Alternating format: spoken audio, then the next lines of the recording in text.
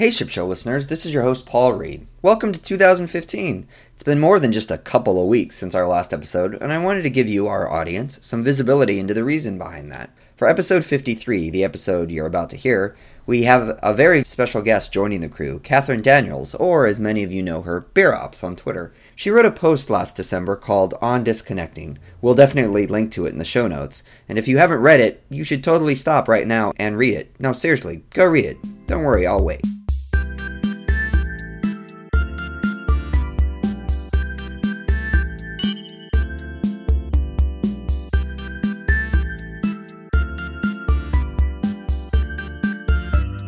Read it? Good. We here at the Ship Show think making space and time for ourselves and our loved ones is really important, especially during the holidays.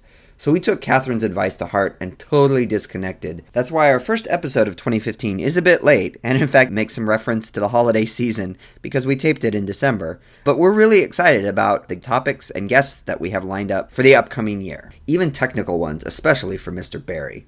So without further ado, on with the show. This episode of The Ship Show is sponsored by PagerDuty. PagerDuty decreases alerting noise for operations and developers and ensures the right engineers are alerted at the right time. PagerDuty helps you identify common problems, allowing you to make system improvements proactively so you don't have to be woken up at 2 a.m., something nobody likes. Ship Show listeners can sign up for a free 14-day trial at www.pagerduty.com/theshipshow.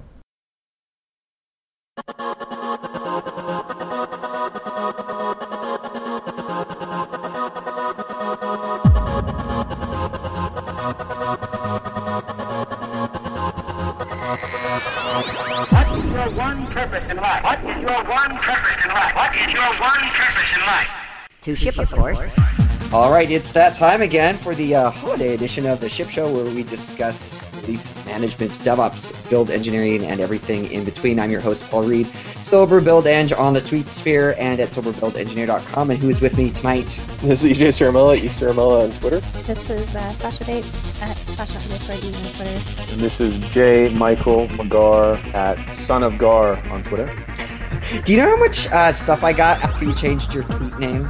Like 4 people told me that I had the name wrong on the show notes, and I was like, "Yeah, it's his fault." And some guy's squatting on my old name, which is his prerogative, but he's getting all my clicks now, so whatever. Oh, yeah. All right. Well, and we also have a special guest this evening. Many of you know her, Catherine Daniels, also known as CareerOps on the Twitter sphere. Welcome, Catherine. Thank you. How are you doing? I'm doing pretty well this evening. Good. What's to complain about so far? Yeah. Well, we are going to be talking about DevOps career growth and development in the main segment. And, it's been 5 years in of DevOps. We always talk about recruiters. We actually did an episode on recruiting. So that's always a topic that is front of mind. And we're going to be talking about strategies if you're one of those DevOps engineers, since we've had to all change our names now of our jobs, how you can keep on top of the fast-moving industry that we're all in. But first up, of course, news and views, as we always do. DockerCon was happening this week, I guess, in Amsterdam, and there were a couple of interesting announcements out of DockerCon. A couple of the main ones, Docker Hub Enterprise, which you'd sort of expect. Kind of reminds me of GitHub Enterprise, actually. And it has enterprise-esque features. It sounds like it's on-prem, basically, repository stuff. But then also they announced orchestration for multi-container applications. Did you guys see any buzz on the tweet sphere about DockerCon? Not one. Not one, really? No. It's funny. A few people were over there, and so I was hearing that. I saw a lot of noise and a lot of posts of slides, but I'm still just sort of, I feel like I'm watching a tennis match, and at this point, like I'm waiting to see the winner fall out, and then we'll probably pull the trigger. Who's playing? I don't know. Between Docker, CoreOS, I don't know. Yeah. Well, it's interesting because there's so much Docker.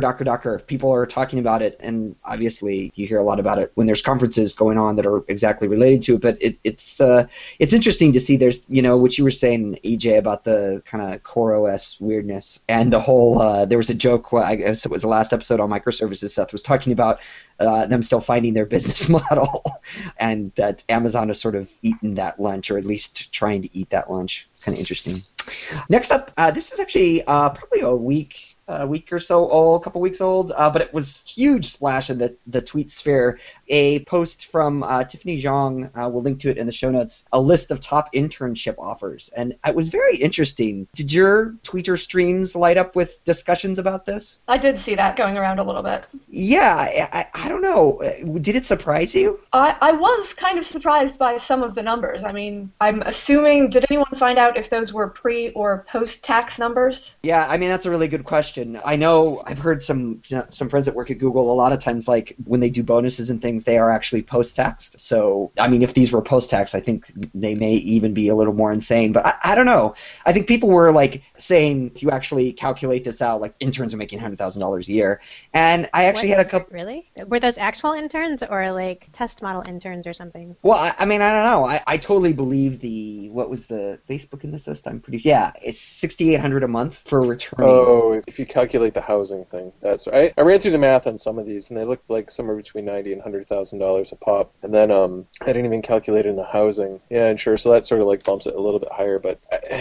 I don't know. It depends on who you get for an intern. Like, we've seen a bunch of really stellar people bubble across our workspace at Rapid7, and for sure, some of them I wish they were still there, and some we still were able to keep that are fantastic. And I would imagine that if we gave out internships that were unpaid or very low paid, like, I don't know if we would have been able to see or land the people that we have, so. Right. Well, I think one of the things that I found really interesting about in the discussions I had on Twitter about this particular image that was going around is I think a lot of people were saying, well, I never made that much as an intern, and I certainly didn't when I was interning, but I think the model has actually changed a little bit. If you look at how much it costs to do recruiting of quality candidates, they're basically shifting that cost to, if we pay a lot to have interns, it's like a very low risk way to get a pipeline of candidates that if they're horrible, and a lot of times it's hard to tell in an interview process if someone is just kind of putting on a show, and I remember someone that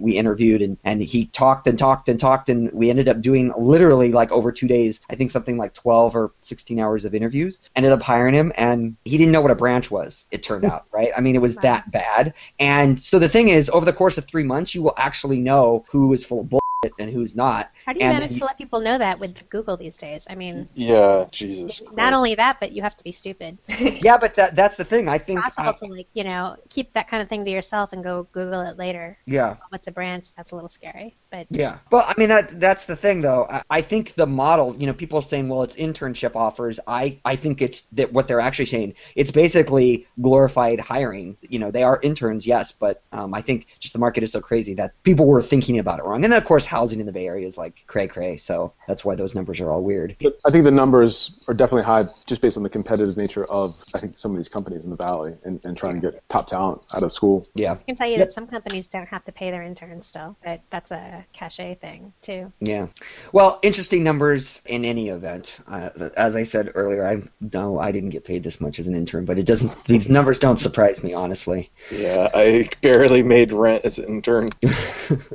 Next up, we have a post. Mike, you pointed us at this. This is from Dave Farley, continuous delivery book fame, about effective acceptance testing. This is a pretty chunky post, but it's an important subject. Walk us through it, Mike. Yeah. This tends to be a rant I tend to give every time I go someplace. And so when I was reading, first of all, the continuous delivery book, and this is really kind of parts of the continuous delivery book on acceptance testing, I felt it was too important not to share. But I'm not going to go through the whole thing, and there's some good tidbits. Like, I think the point he raises about creating a DSL for your testing, I think, is lost on a lot of people. And then there's a lot of elements about creating tests that are isolated and repeatable and reliable. At acceptance test level, I think that's extremely important. A lot of times you'll get into this trap where you create tests that are assuming that the previous tests have run, and that's extremely dangerous to an organization. So yeah, well, and it's even worse when you have those tests that are like the yellow or orange tests in continuous integration, and people start ignoring them, or maybe they break the build, and people are like, well, the build's been broken for 2 weeks, it's fine, because we know those 3 tests are always flaky,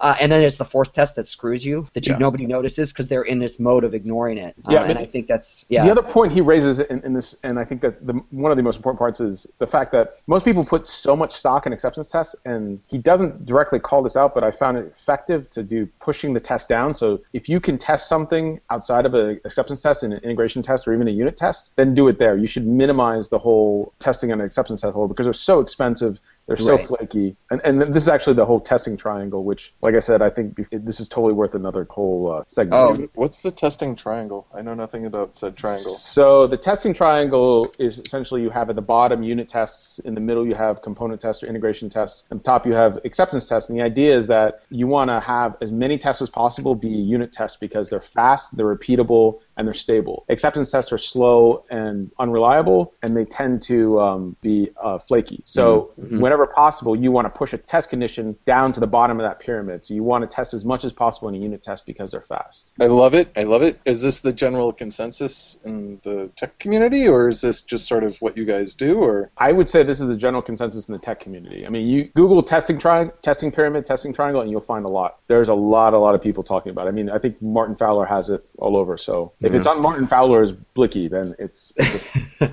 Well, this is definitely something it'd be interesting because, Yusuf is doing quality engineering and stuff now. We should circle back on this. Yeah, no, definitely we should. But it's interesting, right? This is, again, people talk, the reason I think this is really important, people talk a lot about continuous delivery, but there's that little bit, if you don't actually talk about quality at all, then great, you're shipping shit quickly. Good job. So you need to actually account for that somewhere in the continuous delivery pipeline. I would argue that this is probably the hardest, testing and acceptance testing is probably the hardest part of continuous delivery. I mean, everyone focuses on deployment automation and Chef or Puppet, but I think this ends up being the one thing that prevents people from actually doing true continuous delivery. Yeah, and as often, too, if you do focused in investment in the release engineering side of things, which you typically have to do to, quote-unquote, build the pipeline, but it's one of the things, it's like the second thing that companies have not invested for a long time in enough in is the quality, the QA part, and that's the thing that then screws them after they get the pipeline stuff figured out. Oh, yeah. Super important. Last up tonight, post, it's actually a few months old, but it's still pretty interesting, building Vim from 1993 today. I actually saw this in a tweet, which I don't remember where now, but it was just saying building Vim from 1993 today is actually easier than building or getting a Rails app running. The post takes us through building the Vim version 1.22, which was released in 1992, and what the person had to do that. It's an interesting. That, and I was like, but the difference is that the stuff that it uses to build itself hasn't changed since then, and the stuff that we're using today is changing all the time. So you have to take that into account when making decisions. If people want to develop with something that's been stable for 10 years, then they should. Yeah, that's their first thing that they want to do. Well, so first of all, it's funny. Stuff wasn't totally stable. He actually did have to change a bunch of things, and the post walks through things he had to change. Like, it's kind of funny. What was some stuff from TermCap, which is like super low level and old school. He had to change that. So it actually, I love posts like this because I'm a sucker for like old school type things. People are compiling really old things. And this is also the funny thing is like he got it all compiled, and then the first thing when he ran it, it blew up immediately. So we've all had that experience too. But I think the point that he's making is, I think a lot of times it's not just a stability argument. It's what you're familiar with. Like if I tried to get a Rails app running, it would be a lot of pulling hair and gnashing of teeth, I think, if you're not in sort of the Rails space. Similarly, there's an interesting question, like, could you get a Rails app that you'd written, 2 years ago to run? But you can get a C app from 20 years ago to run. And to your point, Sasha, about things changing a lot, sometimes I wonder if that's something we've stopped caring about in certain parts of the industry. Like, will we be able to easily get Node apps up and running in 5 years? We're missing the difference between compiled and interpreted languages too. So maybe he should try that with two different interpreted languages. Yeah, that's a good. Because compilers really make a separate space to do everything, to put everything together, and then you run it in a container of some kind. Whereas a lot of this stuff doesn't get isolated in the same way. Well, isn't it interesting that was one of the big things about Go? When you compile it, then it packages it kind of all together. So it has the mentality that a compiled language like this has. Right. Yeah. I don't know. It's kind of interesting, especially if you like picking up really old packages. I don't really give a shit about Ruby on Rails or Rails apps but I don't like people going, well, you can do this thing and it's much easier than doing this other thing that I think is dumb. Oh, well, I don't know that he's necessarily saying that he thinks it's dumb. The way I read it was just that people, I think, tend to assume, there's this constant sort of people that are new to the industry assume the stuff they're working with right now is super easy and super simple and the best thing ever. Anybody ever said that about Ruby? Yeah. Yeah. I mean, I think it's an easy language to write compared to other languages, but trying to get anything to run in an interpreted environment can be very difficult, depending on how well it's isolated when it installs and things. Yeah. I think the punchline to this whole news and view item, Sasha, is that you're eminently reasonable, and some people aren't reasonable, and that's all. Okay. All right. Well, next up, we're going to be talking DevOps and career growth in the DevOps space. Is it different than regular career growth? We're going to talk about it next up here on the Ship Show.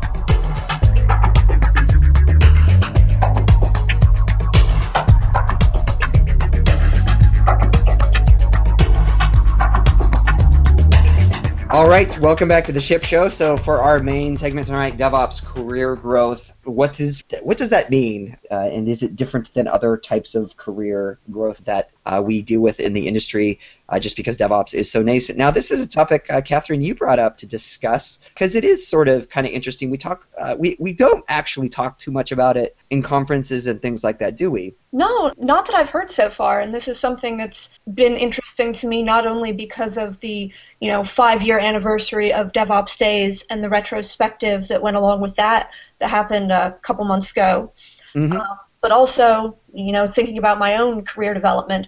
This field is only 5 years old. I don't know what I'm going to be doing 5 years from now. What is the field going to be doing 5 years from now? I think there's a lot of interesting stuff to think about there. Yeah, definitely. The DevOpping to end all DevOps.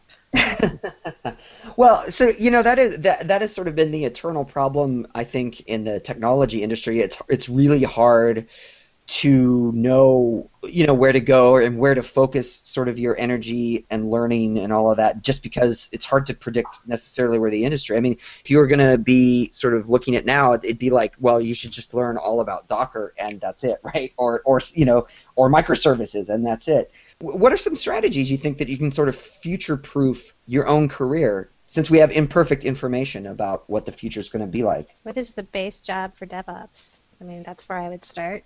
What do you mean base job? What are we talking about when we say DevOps career growth? When Paul says the base, I feel like that's learning and everything you can about Lean. I mean, that hasn't gone anywhere, and that's still going to be relevant even if DevOps dies tomorrow, right? So at a minimum, you should learn everything you can about Lean. Lean what?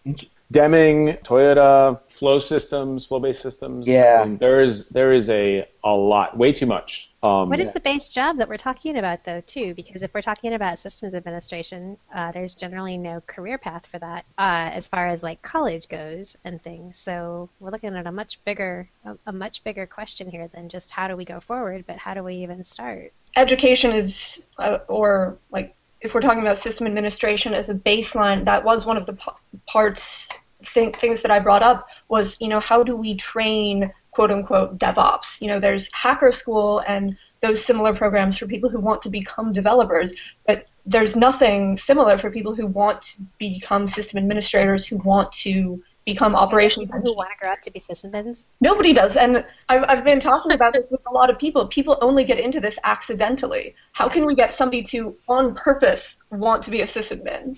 I don't know. Should they want to be on purpose? So that's actually a really interesting point, because I think if you look at a lot of the operations side of DevOps and a lot of the skills there that are configuration management, increasingly we see source control. You have to know how to use that and talk about it conversantly.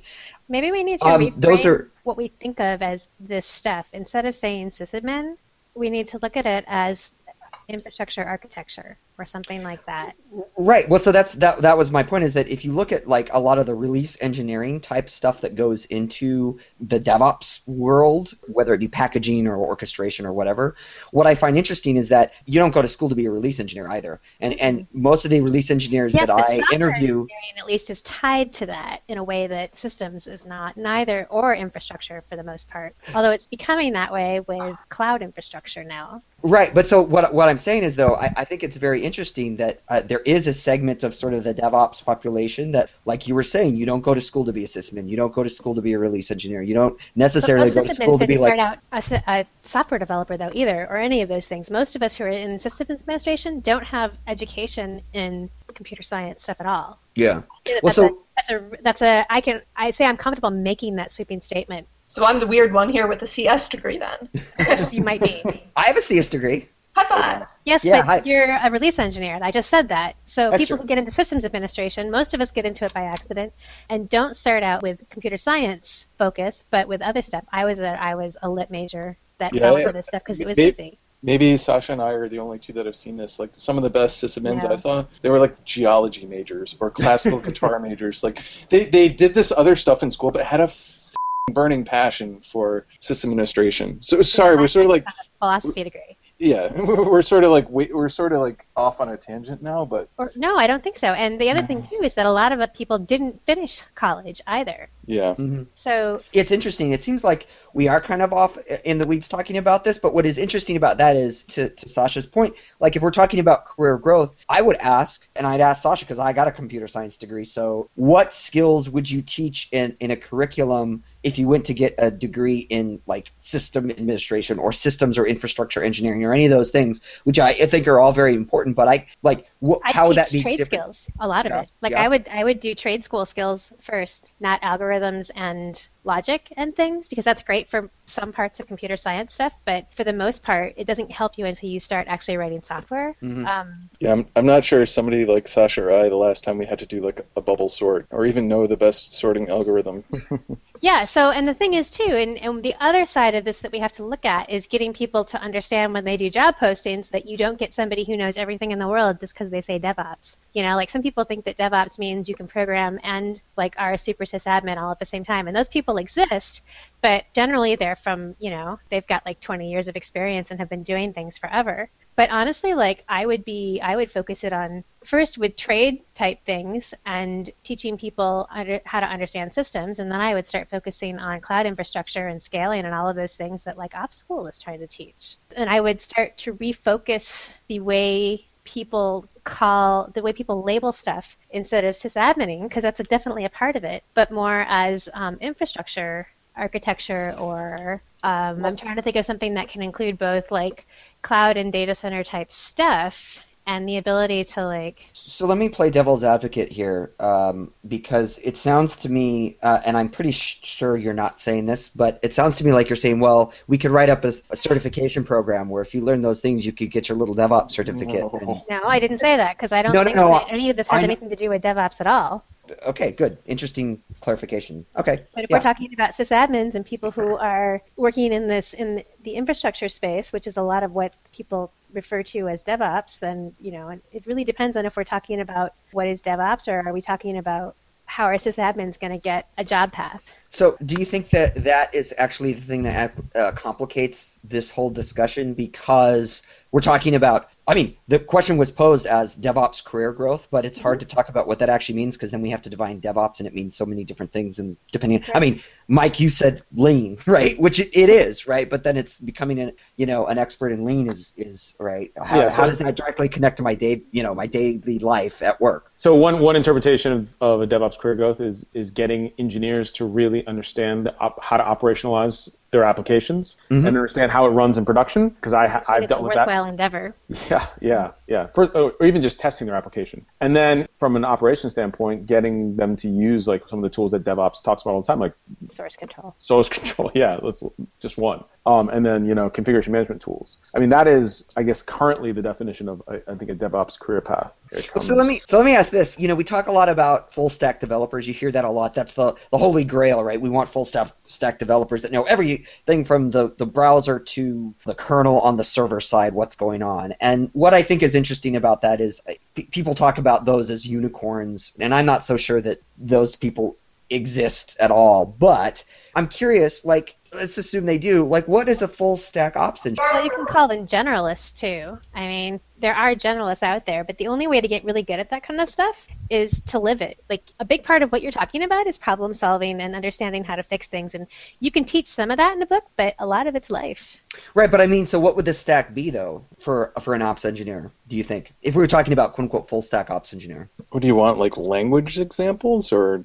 No. What would this? So I mean, because if you talk about full stack developer, right? A lot of that it's sort of dependent on the job, right? But talk about, oh well, I want a front-end engineer that knows JavaScript, and they need to be able to deploy things, so they need to know the back-end language, and they need to know database stuff because our stuff's in the database, and they need to know, right? So there's a list. We usually talk about the layers when we talk Yeah. about that, though. Yeah, so what was it? Is it different for an ops engineer? Like, I does think it? No, it's actually more relevant to ops engineers than it is, I think, to software engineers, because software engineers don't usually know much besides their language and their IDE. Yeah. Okay, but does that mean then we, as ops engineers, all have to know JavaScript I and hope not. CSS? Yeah, I didn't right. sign up for that. Yeah, When probably. they talk about full stack, they don't actually talk about knowing how to write code, I don't think. I think it's understanding the different integration layers of your stuff and how it all relates together, and not necessarily just how the app runs. So, like, when you talk about full stack software engineers, they want those because a lot of times people can write code but don't know anything about how it works in real life. So maybe for the operations side of things, it would include stuff like how does, the network configuration work? How does, what you have set up in the data center or in your fancy cloud somewhere, how is that going to affect the operability of your application? Which is, we still have network engineers, we still have, those kind of very specialized people, but is that a sort of thing that's going to get more generalized into maybe like a full stack operations person? I think that we'll always have specialized help like that, because there are just some things that people need to know that you can't know if you know a little bit of everything. You can't know a lot of stuff about one thing unless you're 50, and those people exist, but it's tough. And a lot of what we do learn as generalists happen over time as things break and we figure out why. I think that's the big kicker for having like formal career growth for a lot of this stuff, is that your best bet when you, I don't even know how to like express this, but a lot of Use people your who are words. successful at becoming senior, whatever, full stacks, are constantly looking for new and different work and won't take work with stuff that they already know how to do and things like that. So that's part of the career growth thing too, is that you need to really be in charge of your own stuff. Like, you want to know how to do things and you need to want to learn. And a lot of full stacks and generalists and things like that are that way because they don't want to do something they already know how to do. Yeah, I really like that point, Sasha, about diversity of experience. I mean, you're not going to learn a variety of different application, how to manage a variety of different applications in production if you're in one enterprise for 15 years. I mean, you're going to learn how that one company, that one enterprise deploys their one type of applications, which is likely very niche. On the other hand, if you've been writing Java apps for that company for 10 or 15 years, then you at least do understand that particular stack. It's very likely that either you're really checked out and don't have to work, or you've gotten a really good understanding of all the integration points for the applications and things like that. So it's Right. still possible, but it's a different kind of full stack, and it may or may not translate. Right. So flipping back to what we're calling like the DevOps full stack thing, like maybe Mike and Sasha has seen this, but some of the people on my team, they've written applications. So one of our things to manage our Cassandra ring was written in Node.js by somebody on our team. I don't know if that necessarily means that you're full stack because you've written Node.js and know how to operate on Cassandra. Fuller stack, at least. Fuller stack, yeah. I don't know. It's just somebody had a lot of time and a lot of energy and saw this thing and filled the gap. Well, most of us who are sysadmin-based or operations-based do get interested in writing stuff eventually, and it happens the other way around too. All I'm saying is that it's really tough to formalize that kind of progression. Yeah, Sasha, I think that's a really good point, calling out, formalizing that progression in career growth. What do you think about that, Catherine? I mean, that seems like the part that gets very difficult to encompass all of the details when you're trying to formalize it as a track, as a track for growth. Yeah, it's interesting to me because I think a lot of what it could be depends on what you want to do. If you want to be more of a specialist or more of a generalist. I mean, I've been at places where they were like, hey, do you want some new experiences? Do you want to write some Node or do you want to write some more Ruby? And that's just not what I'm interested in. If I had to say specifically what I want to do, I want to stay more on like the traditional ops side of things, but that's not necessarily true for everyone. It's also kind of interesting, you were talking about people refusing to take jobs if it was something that they'd already done before, and I think that's a really interesting like generational thing because I know, my parents worked in tech and what you did back then was you had one job and you just worked there until you retired, whereas these days it's so unexpected that somebody would do that there might be some sort of stigma against people working at one place for that long just because how much variety can you necessarily have? The staleness, yes. Well, that's an interesting... been at the same place for 20 years. It's definitely a prejudice that I think people would have. And that's Yeah. I think that's an interesting point from the standpoint of, are we, people, I sort of hesitate to use this term, but are we all a little bit privileged from the standpoint of that's cool.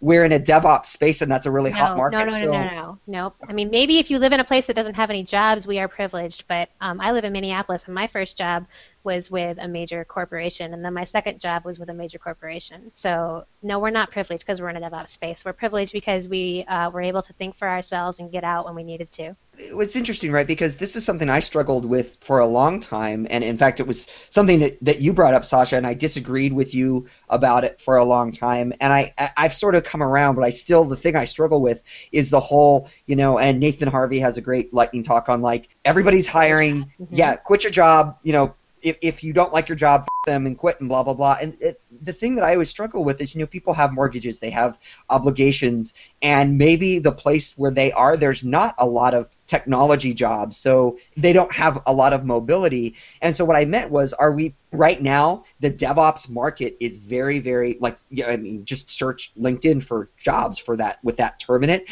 That market is very hot, and a lot of companies actually are even starting to do remote work because they need the work so badly. They're like, you can work remotely. So the point is, when we talk about career growth, are we a little privileged as a group of people in this space because we kind of have it easy? Like, we have a lot of mobility from a company perspective. Well, I don't know that we're that privileged or it's that easy, because if you go and look at all those job descriptions, it's still just as hard to find something that fits what you know. Because it's one thing to go and do work that you haven't done before. It's another to try and enter a space that you don't know anything about. So if I were to say today, I want to be a software developer, somebody would probably hire me for that, because I'm known to be pretty smart, but they wouldn't pay me what I want, what I'm accustomed to, I guess, is really what I'm saying. If you go and look at all of those job descriptions, it's still just as hard to find something that fits you. And cultural fit at a company is a big thing too. I mean, sure, there's a billion DevOps jobs on LinkedIn right now, but it's what your values are. Like, one thing I really like about working at Etsy is, like, their values align with mine, so I get this warm, fuzzy feeling when I go into work in the morning, whereas I could work for some,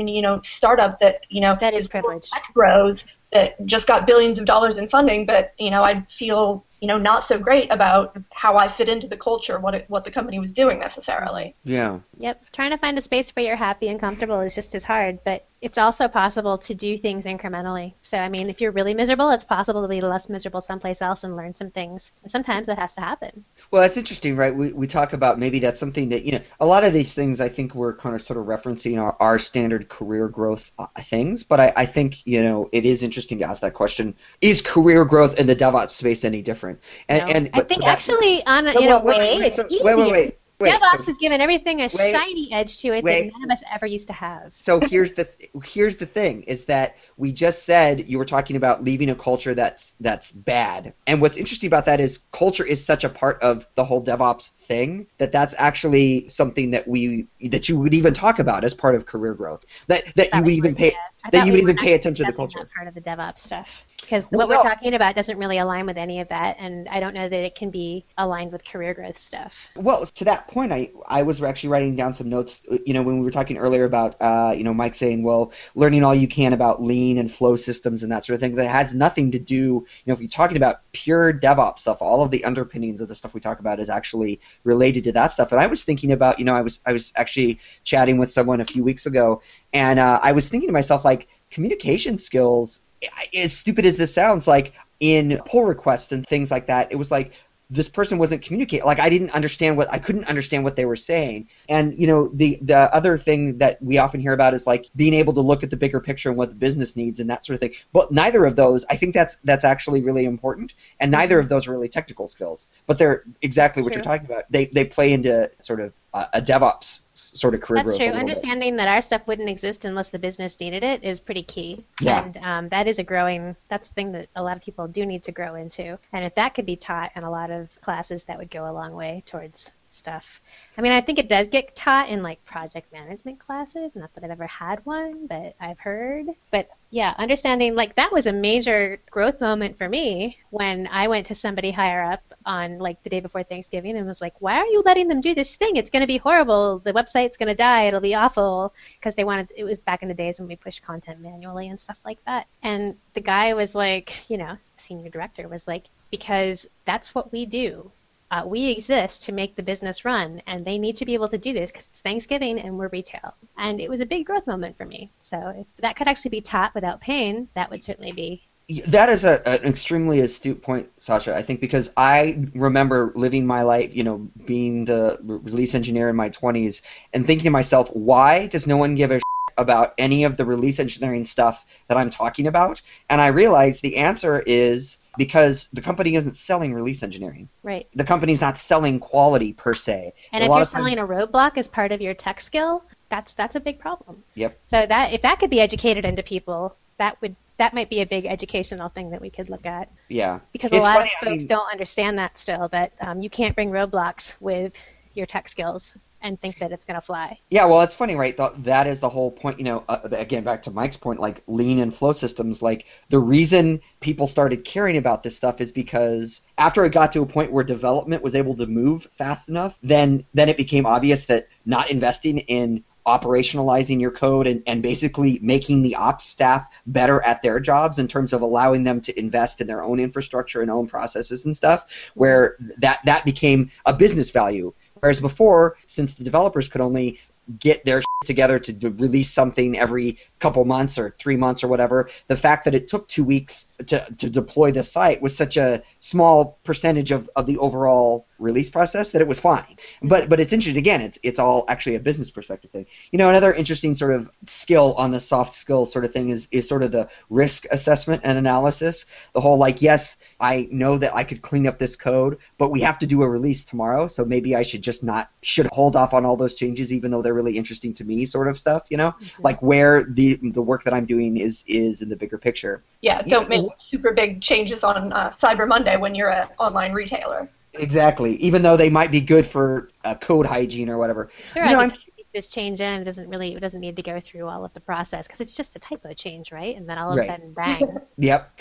Catherine, I'm curious because you had mentioned Etsy and you recently started at Etsy, right? Yeah, just over 3 months ago. Yeah, so I'm curious. I'm imagining. When they talk about growth, career growth, and that sort of thing, is that something that is sort of part of their culture and vibe that you have experienced in just even that short amount of time? Yeah, definitely. There's a whole ton of documentation about this, which I love because I've worked at smaller startups where they're just like, yeah, hopefully we'll still have money in a couple of years and we'll talk about career growth then. But right.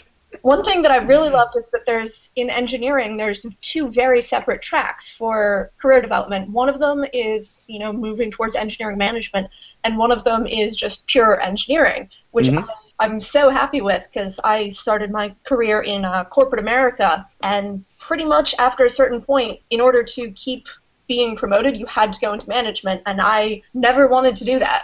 So, since day one, I've been, having one-on-ones with my manager, just figuring out, what skills, both engineering skills and, soft skills, I will need to think about in order to get where I'm going. And it's all documented, which I like that. I like having checklists. Yeah, and it also makes it, I think, very clear in a way that it's hard to game that system. I mean, I think in a lot of organizations, it's sort of like it can be buddy.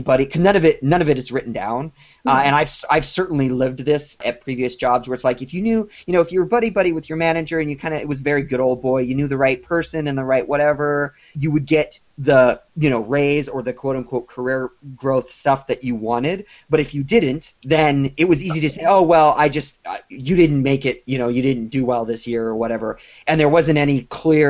It was all subjective. There was no objective checklist, like you were saying. Yeah, it's really nice to have that stuff. Like, how big of a reach do you have? Do you reach out to just your team, or does your work affect other teams closer to yours? Do you contribute back to the engineering community as a whole? Stuff like that, which is really a good way of, at least I think it's a good way of kind of gauging what your skills are as an engineer. Yeah, definitions are a good thing. Yeah.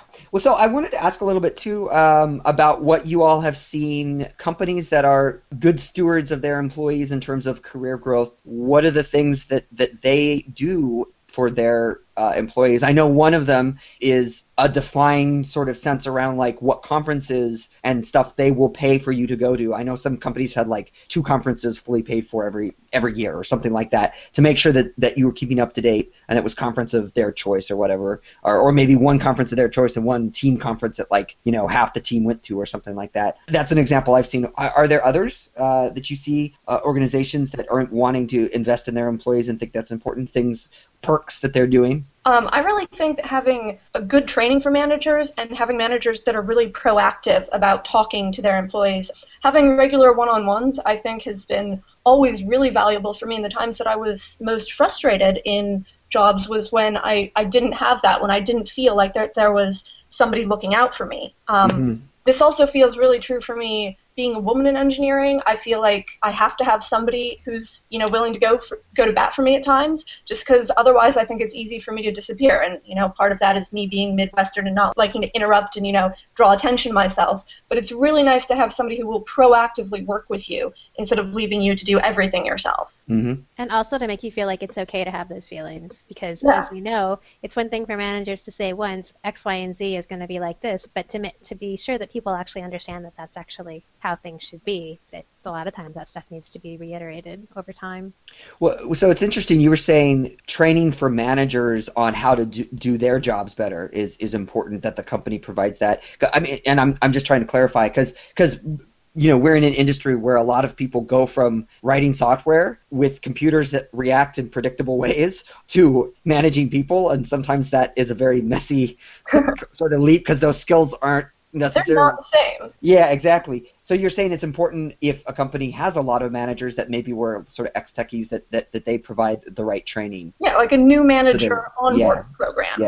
Here's the things that are going to be different. Here's potential pitfalls that you're going to run into that people who have already made that transition, either successfully or not, you know, who can learn from the experiences of people who have done this previously, so they're not just going in blind. Yes, definitely. It is interesting that we're talking about sort of career growth this particular episode, because I was recently linked to an article about the Hotel 22 is what it's called, and it's actually this bus route that runs through Santa Clara County. It runs from San Jose up to Palo Alto and back. And I actually, when I lived in Mountain View, I lived right along El Camino Real, which it goes up and down.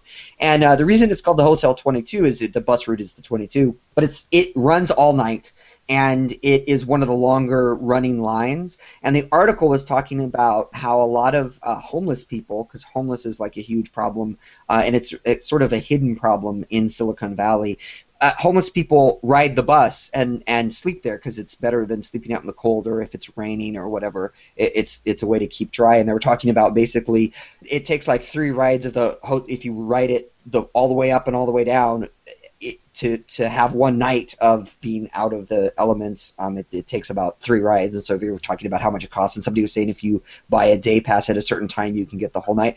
But what was interesting to me about the article is basically they interviewed a couple people, and they were older tech workers that were out of work. And one of the things that they said was one of the quotes I found really sad, actually, was that, you know, they said, you're really only one misstep away from being in this situation. And so I found that particularly interesting given what you said, Sasha. You said earlier, you know, we don't really have full stack people, developers or ops engineers, unless you're like 50 and you know these things, which I agree with. But there's this weird dichotomy between that statement and that skill set. Full stack both sides. Right, but that's what I'm saying is there's the interesting thing between that statement, that people that are older and have been in the industry longer have a valuable skill set, and yet it almost seems that if you are still a developer or you don't automatically have that skill set because you're 50. You don't automatically get it at 50. Right, so it's not a level up. So then my question is, what are some of the things that we can do as we talked about companies as individuals to make sure that, you know, make it so that we don't kind of fall into that trap of being just one kind of company going belly up away from not being able to get another job? Well, the biggest problem I've seen at big companies is roadblocking people from changing their jobs. I mean, because people want to leave jobs all the time and do other stuff, and then they can't because they're too valuable, or there's no space, or there are 8 other reasons why they can't leave the team that they're on. And so guess what? They're going to leave, or they're going to stagnate. Right. So what about what I know one of the things a mentor of mine always used to say is you should interview every couple of years, no matter what. Yeah, Even you if you're should. planning on It not doesn't leaving. sound like fun to me either, and I probably wouldn't, but it doesn't hurt. I Yeah. think interviewing is like, I don't know, on par with glass. Well, but the nice thing about it is that when you do that, you are able to see, to your point, Catherine, like where's the industry going in the next 5 years. If you're interviewing every 2 years, you are never surprised because those questions that you get asked in an interview inform what technologies. Looking for. Yeah, exactly. They think are relevant. The other thing, and there's an article, I'll see if I can dig this up and link to it in the show notes, but there's an article talking about how if you actually don't switch jobs every 2 years, you are leaving some insane amount of salary on the table. It helps inform everyone what the market values of salary are because you can figure out with what they offer you. Yeah, sadly, it seems like that's pretty true. I mean, most people that I've talked to said that the best raises that they've got by far have been by switching jobs. Oh yeah, definitely. But at least this totally, the delta between reality and where you are doesn't become huge. So it's not a huge surprise. You're not in a job for 10 years and then realize we're all using Docker now and I have 0 Docker skills. Maybe. Hopefully. Guess what? I'm sure that everybody in San Francisco loves Docker and possibly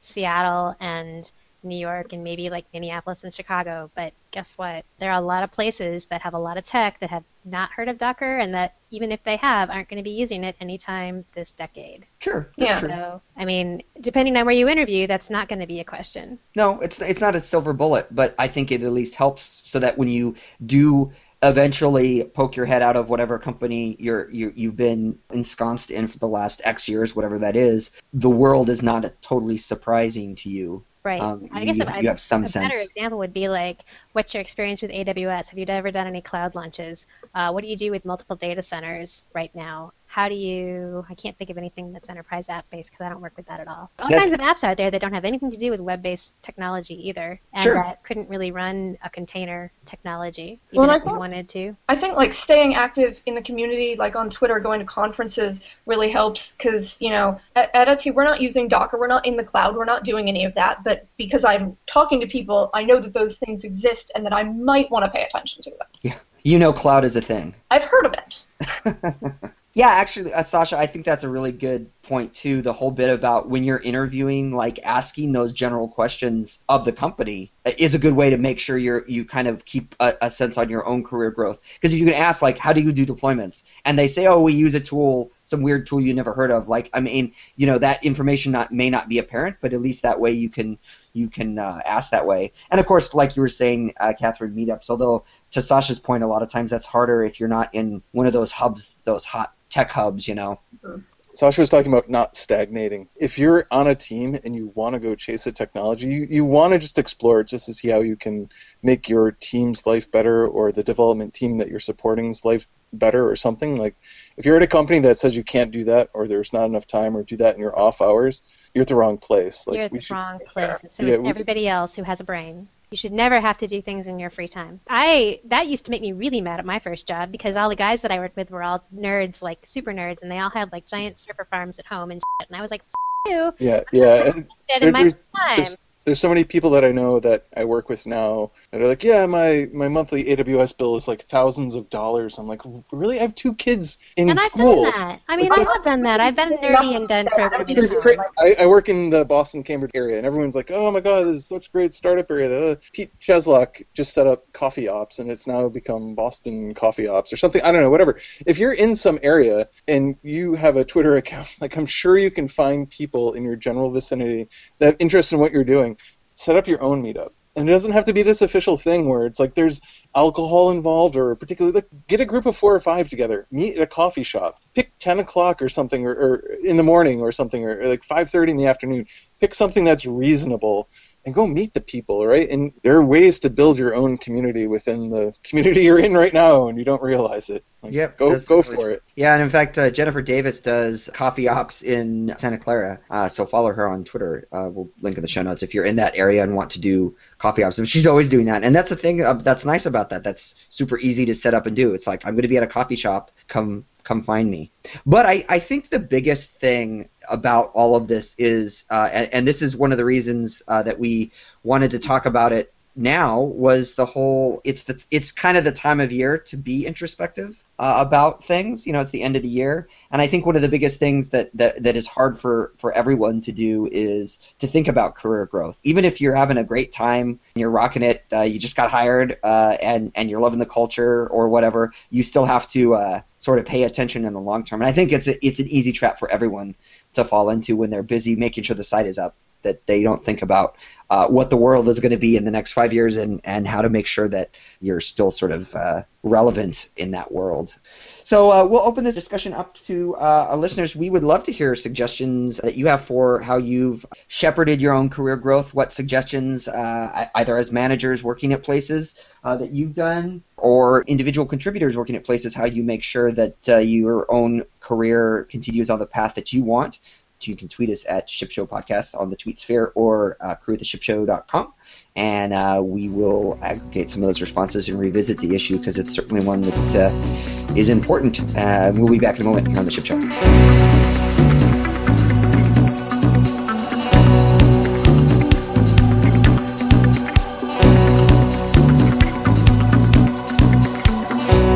All right, welcome back to the Ship Show. So for our last segment tonight, we are doing a tooltip.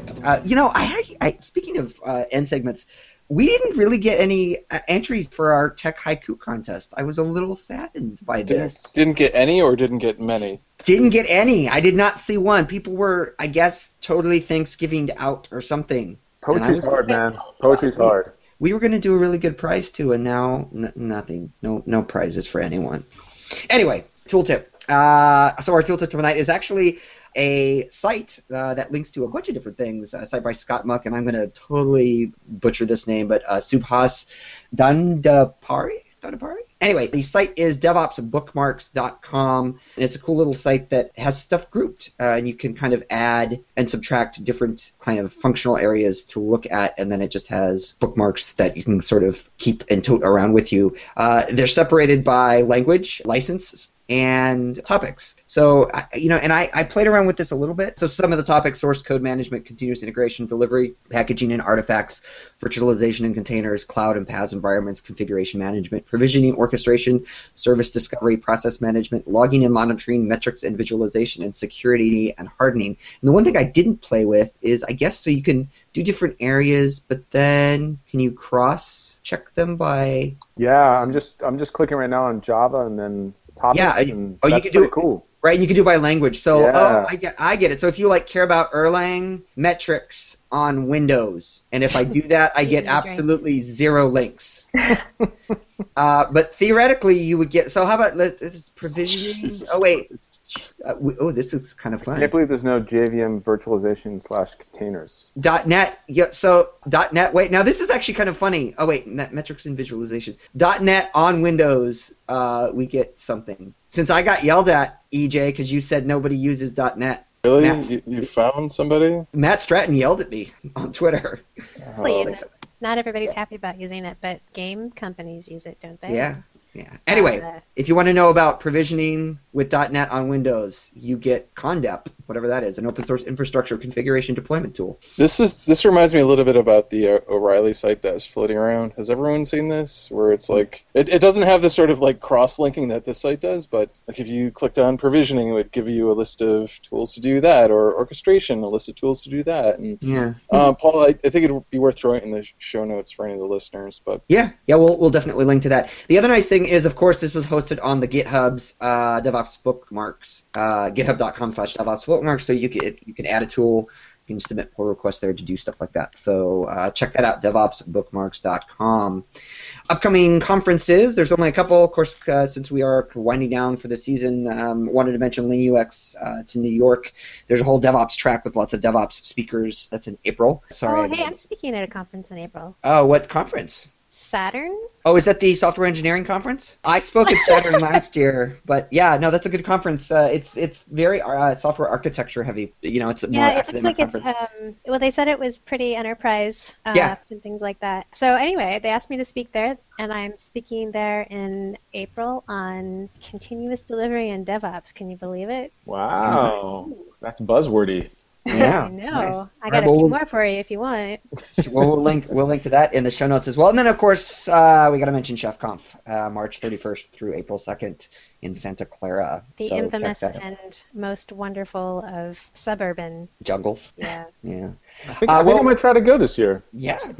I've heard it's very metal, so I'm looking forward to it. Yeah. Catherine, are you coming? I'm going to try. It's pretty fun. I'm biased, of course, but it was fun before I was a member. All right. We'd like to give a special thanks again to our sponsor for this episode, PagerDuty. And from San Francisco, this is Paul Reed signing off. From California, this is Mike McGarr signing off. From Minneapolis, this is Sasha signing off. From Massachusetts, this is EJ signing off. And from New York, this is Catherine signing off. Thank you for having me. Yeah, it was great. And we will see you all in a couple of weeks.